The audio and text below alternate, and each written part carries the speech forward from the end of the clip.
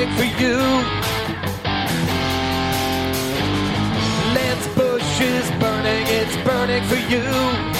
Welcome to another edition of Len's Burning Bush. I am Len Harvey. Before I bring on my guest for the week, I want to talk about what's really burning my bush. So a few weeks ago, I did an episode with Sarah Halstead. We talked about the Johnny Depp and Amber Heard trial. That was episode 111, just 2 weeks ago. And I wanted to know why we care about this. And so since then, I thought it was important to find out, since we thought that finally it might be over. I'm still shocked that people care about this, and they actually had to break into programming for this as well. Now, keep in mind, breaking into the programming on television for this trial was kind of silly, but they had to let you know that finally they had reached a verdict. After closing arguments from both sides were made last Friday, the jury entered deliberations. I can't even say that.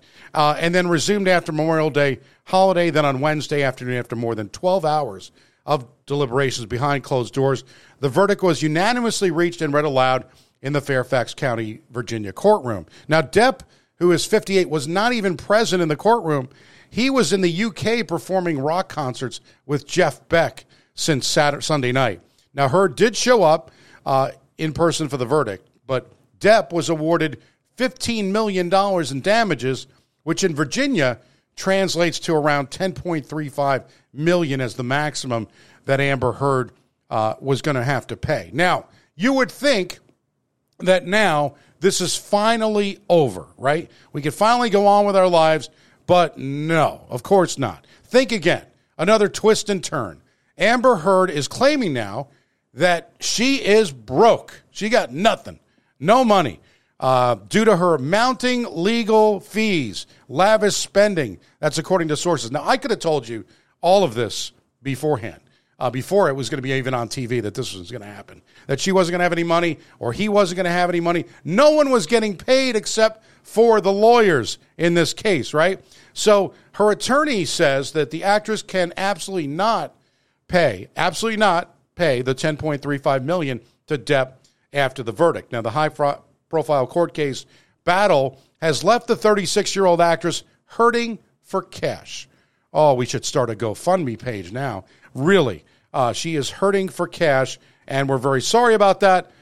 Johnny Depp is hurting for cash. Again, why do we even care about this? Multiple sources say that the Aquaman star had to switch legal representation, is now relying on homeowners insurance policy to cover the cost of attorneys in the case. So watch out for your homeowners insurance. It will now go up because of all of this craziness that is involved in this case. Now, in regards to Heard's countersuit brought against Johnny Depp, he's going to pay $2 million in damages. Johnny Depp did win all three defamation claims in the case brought against his ex-wife, and over the 2018 op-ed piece coming forward with domestic abuse allegations. All very crazy. Why it had to be public, I have no idea. It's like a soap opera, but as the stomach turns instead of as the world turns. With that being said, it's time to bring on my guest for the week. She is making her second appearance on Len's Burning Bush. She last appeared episode 40, The Social Media Dilemma. She is a science fiction author whose latest book is scheduled to be released in December, called Lumara. And let's welcome the very lovely and talented Melissa Landers to Len's Burning Bush. And I'll give you a little bit of applause as well, and I'll put you in the big screen. So you got some applause now. Look at this. We're high, fancy stuff now. Nice. Thank you. So did you watch any of this nonsense? I hope not. Please don't be. I tried so hard to insulate myself from it. It was everywhere. You know this. I know. When it would come through my feed on TikTok, I would swipe up lightning fast to make sure the algorithm knew, I don't want to see this. And yet, every day in my feed, the algorithm just believed I wanted to fill my whole life with this trial. And I picked up a few tidbits here and there, but I did really, really do my best to just stay away from it because, like you, I don't know. I just, I don't think I have any sympathy for either of them. No, I don't. And it's sad because if he did what she says he did, awful. He's an awful person, right? he should go to jail. Never mind And paying the money. vice versa. Right. Yeah. I mean, I don't know. I've been in abusive relationships before in the past, so you would think that I would have an interest in this, but I don't. It just feels sensationalized. They're both professional actors. Hearing people say who was more believable. They're both professional actors. Yeah. They lie all the time. They use other it's people's like words. what they do for a living. I lie for a living, but I'm not an actor. No. I don't know.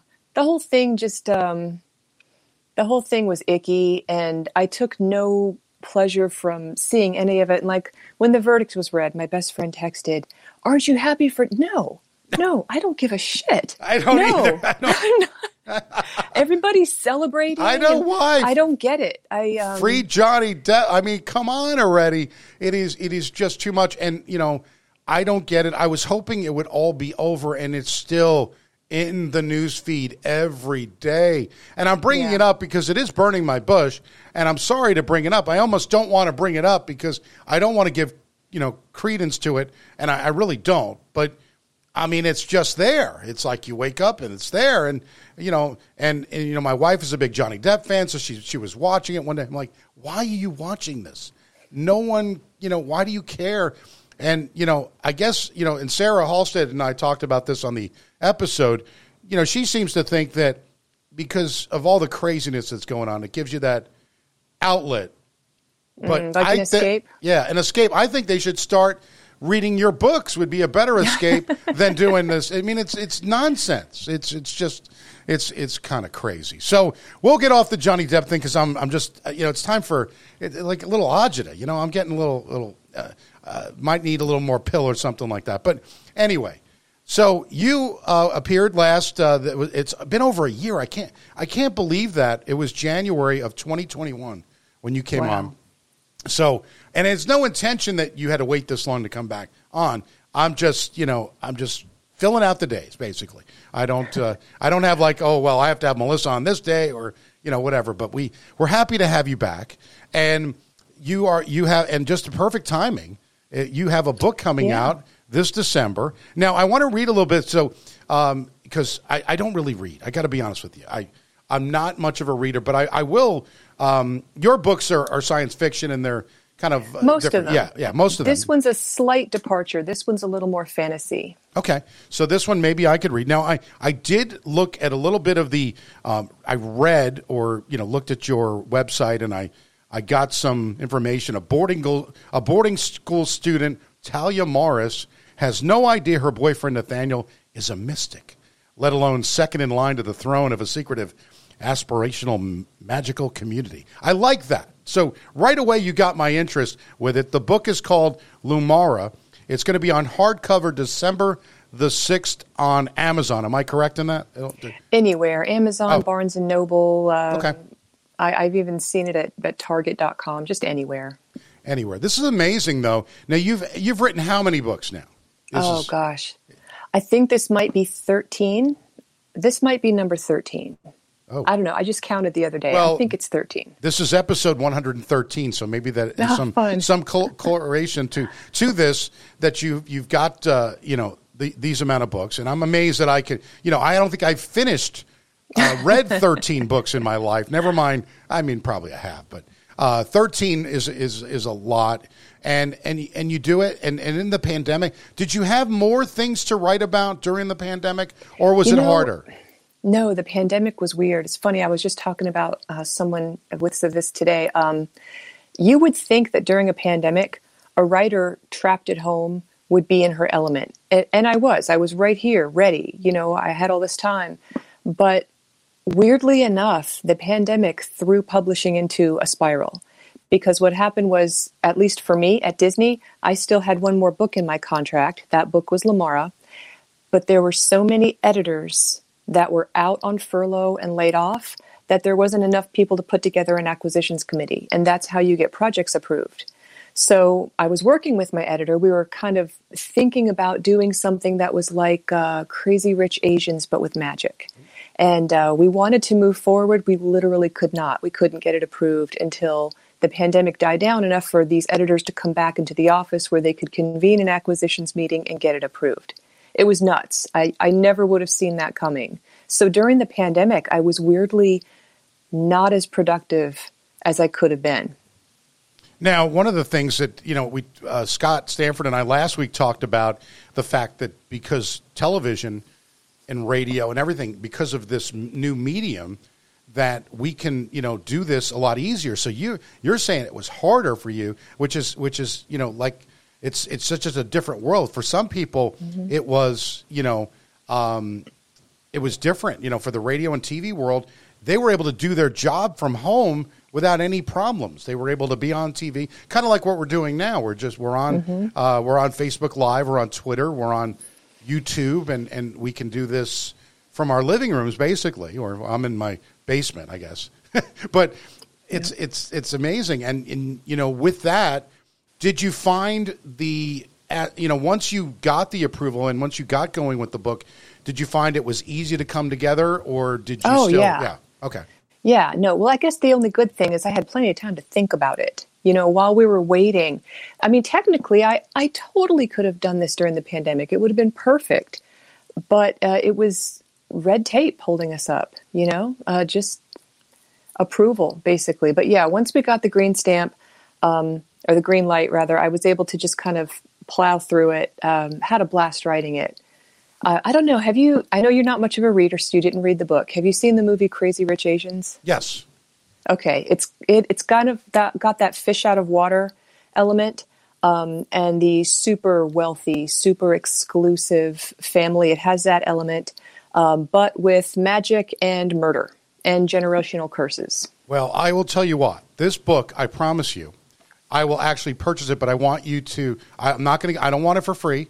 I will pay for it, but I want you to sign it for me.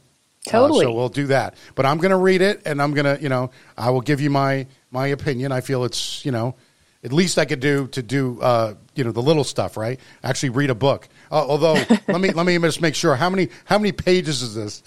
Oh gosh, like 300 and I don't know, 320 maybe. All right, it's not 1,000. Thank God. All right. No, I'm not going to be like sitting there going, it's going to take me 14 years to finish this one, but. No, it seems very. I'm interested already. Like I said, I like a lot of the stuff. If you go to your Facebook page, or if you go, you'll see the Lamara hardcover, the debut on December 6th. But it also has kind of a little synopsis of it, which it's captivating, and I'm glad. I wish you nothing but the best with it, because it's so hard these days. You don't know what people are going to gravitate towards, right? Right. Well, it's constantly changing. Well, what could have happened? You could have wrote the Harry Potter books, and you could have been this mega millionaire. Because listen to this: a rare copy of the first Harry Potter book. It's going up for private sale at Christie's in London. The initial offering is $250,000, 200,000 pounds. The first edition copy of Harry Potter and the Philosopher's Stone is one of 500 hardback copies from the initial print from 1997. And of the initial print, 300 copies were sent to libraries. According to Reuters, the book was going up for private sale, was among the other 200 copies. So do you have any books like that we could put on Christie's? It's funny you say that. I have kept one first printing edition of every book I've ever written. And it's significant. And I didn't even realize. I was at a signing one day, many, many years ago, signing my YA debut, Alienated. And a woman came to my table, and she picked up a book, and she opened it to the copyright page. And she said, "Oh, this is a second print run. I wanted a first print run. It's more valuable." And I said, "What are you talking about?" And she explained to me, because I was a brand new baby author back then. She explained to me that the most valuable collector's editions are first edition, first print run. Once the first print run sends out, the publisher prints a whole new set and ships them out to bookstores. That's your second printing. And then maybe you have a third printing. It depends on how popular the book is.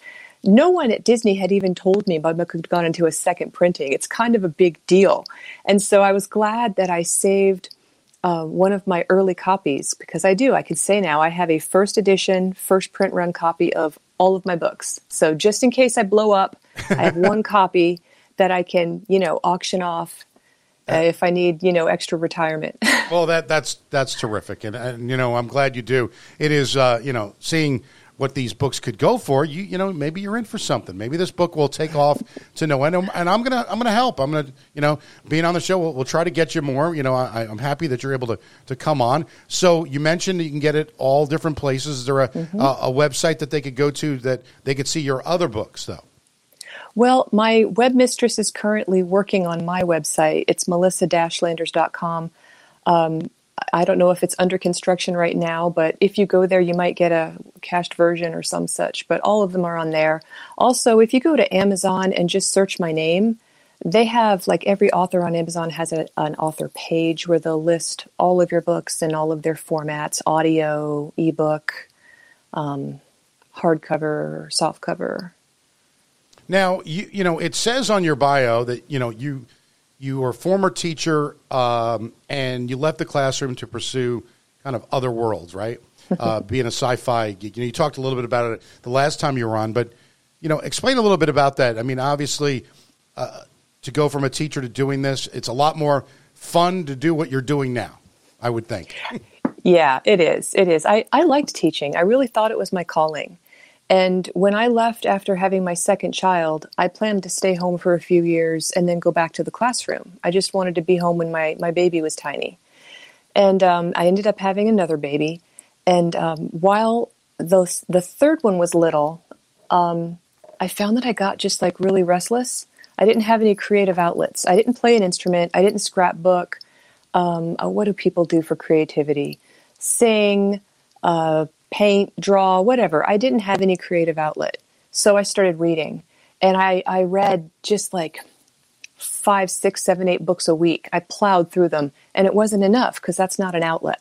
So then one year, a group of kind of internet friends that I had met on a forum said, hey, let's try to do NaNoWriMo, which stands for National Novel Writing Month. And it's a challenge every November where you write 50,000 words in 30 days. And so I decided to give it a shot, and that really, really, really sloppy train wreck of a first draft that I wrote in 30 days was the first draft of Alienated, which was my first book with Disney. And so it kind of fell into my lap out of restlessness and a need for some kind of intellectual stimulation. And I tripped into this surprise second career. And Alienated sold in a 2-book deal. And then I wrote something completely different, an adult contemporary romance under a pen name, Macy Beckett, by the way. And then that sold in a 3-book deal. And then each book deal kind of led into another multi-book deal. And the next thing I knew, I was up to my eyeballs in deadlines, and that was my new career. How hard was it to get your first one, though? Like, you explained to Disney, you explained to writing the 50,000 words, but how hard was it to get it looked at and published? Getting published is one of the hardest things you can do. And there's a saying that the only thing harder than getting published is staying published. And I can tell you that is straight facts. I have a lot of colleagues who, unfortunately, after that first book deal, never did get another one. It's kind of a ruthless business. And if your sales are poor, oftentimes you don't get second chances. So, yeah, first you have to get an agent. Because you can't it's not like the movies where you type up your manuscript and you print it out and stuff it in a folder and mail it to HarperCollins. And then it goes into a mailroom and some plucky little intern reads it and takes it to the editor's desk and says, you have to read this. I've just found the next great American novel. It doesn't work like that. They're not even going to look at your book unless you have an agent. The literary agents are like the gatekeepers of the industry. And getting an agent is hard. Took me about, a month and a half-ish, maybe. You have to basically research agents, research the kind of projects they represent. Then you email them with what's called a query. And this basically says, hi, this is who I am. This is what I wrote. Let me know if it sounds interesting, and I'll send you the first 3 chapters. And then 99.9% of the time, they ghost you. They don't reply at all. Sometimes they'll reply and say, sounds interesting, send me the first 50 pages. And then maybe they ghost you after that. And then if they like it, they say, hey, send me the full. And then maybe they ghost you after that. And if you make it past all these steps and they really love it, they have to love it, then they will offer to represent you. So I actually got my agent with my romance. Remember how I said I wrote Alienated, Yeah. and then I did something totally different? After like my third rewrite of Alienated, I needed to step away from it, and I got the idea for the romance, and I just like pounded that thing out in maybe 5 weeks. It just like flew out of me, and it was pretty good right out of the gate because I had made all of my mistakes with the first book. So I sent it to my agent. She read it in like 24 hours and emailed back and said, "This is amazing. I love this." And then she called, and I had also sent her Alienated, but she hadn't read it yet. She was like, "I want to offer to rep you just on this. I'll read Alienated later. We'll figure that out later. Wow. Let's get this sold first." So even though the romance was the second book I wrote, it was the first to sell. And then Alienated sold about 4 months later. That's fantastic. Now, the one thing that bothered me through the whole process, and I'm going to do an episode on this because it really drives me crazy that in this world that we live in now that has so much communication ability, such an easy way to do it. We have texting, we've got email, we've got all different kinds, but yet people just ghost you. And it drives me nuts because you put a lot of effort into it, especially after they asked you to send the 50 pages, right? If they don't ask you, maybe they don't answer you. But if you go ahead, it's kind of like a job interview for me. Like if you go and do a job interview, don't you feel like they have the decency to at least say, "Sorry, you didn't work out," or we passed, we went for someone else, but you have to find out, like someone else will get the job, and you're like, "Oh, I guess I didn't get the job." I mean, it's kind of like that way, and I have to tell my kids that this is the unfortunate thing that we live in, that you are not going to get a response even after you sit with them for an hour. You go through it. Then some people actually will have. I've had situations in previous where you get to like the second or third interview, and then you never find out. Like, that's cold. It's in that ghosting stuff just made me thinking what could be burning my bush future. But that is a definite pet peeve of mine. That people can't. It's kind of a pet peeve of writers too. I know that agents get literally thousands of queries every year. I get this. But there was this one agent that I queried, and I don't remember her name, but she sent me back a single line, and it said, "Not for me, thanks for the look." And I appreciated that. She probably had it copied and pasted and just was going down the line, or maybe had her assistant go down the line, but a response was really, really nice. Now, I like to give responses, whether it's good or bad. I think people need to hear it. So I was buying a car in late January.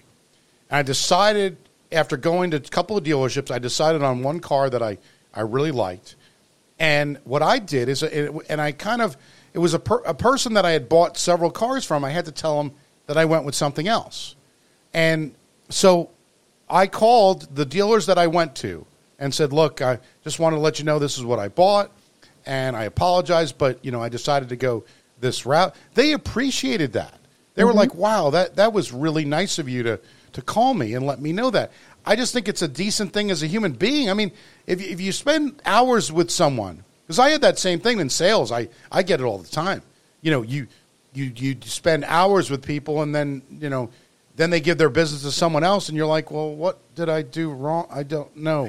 I don't know how to fix it if you don't tell me, right?" So, but I feel like I did that, and they were so appreciative, and I feel like you shouldn't have to be appreciative of something that should have happened in the first place, right? Yeah. Just all you got to do is pick up a phone, and now you could do it in the car. You don't even need to go home and do it. You could just pick up the phone in the car, and you could call them, and, considering you were calling them and texting them, feverishly to, "Oh, is that car available? Is this?" Because you do that when you're shopping for things these days, right? Well, I'll tell you, I think I know another sneaky reason why some agents don't respond.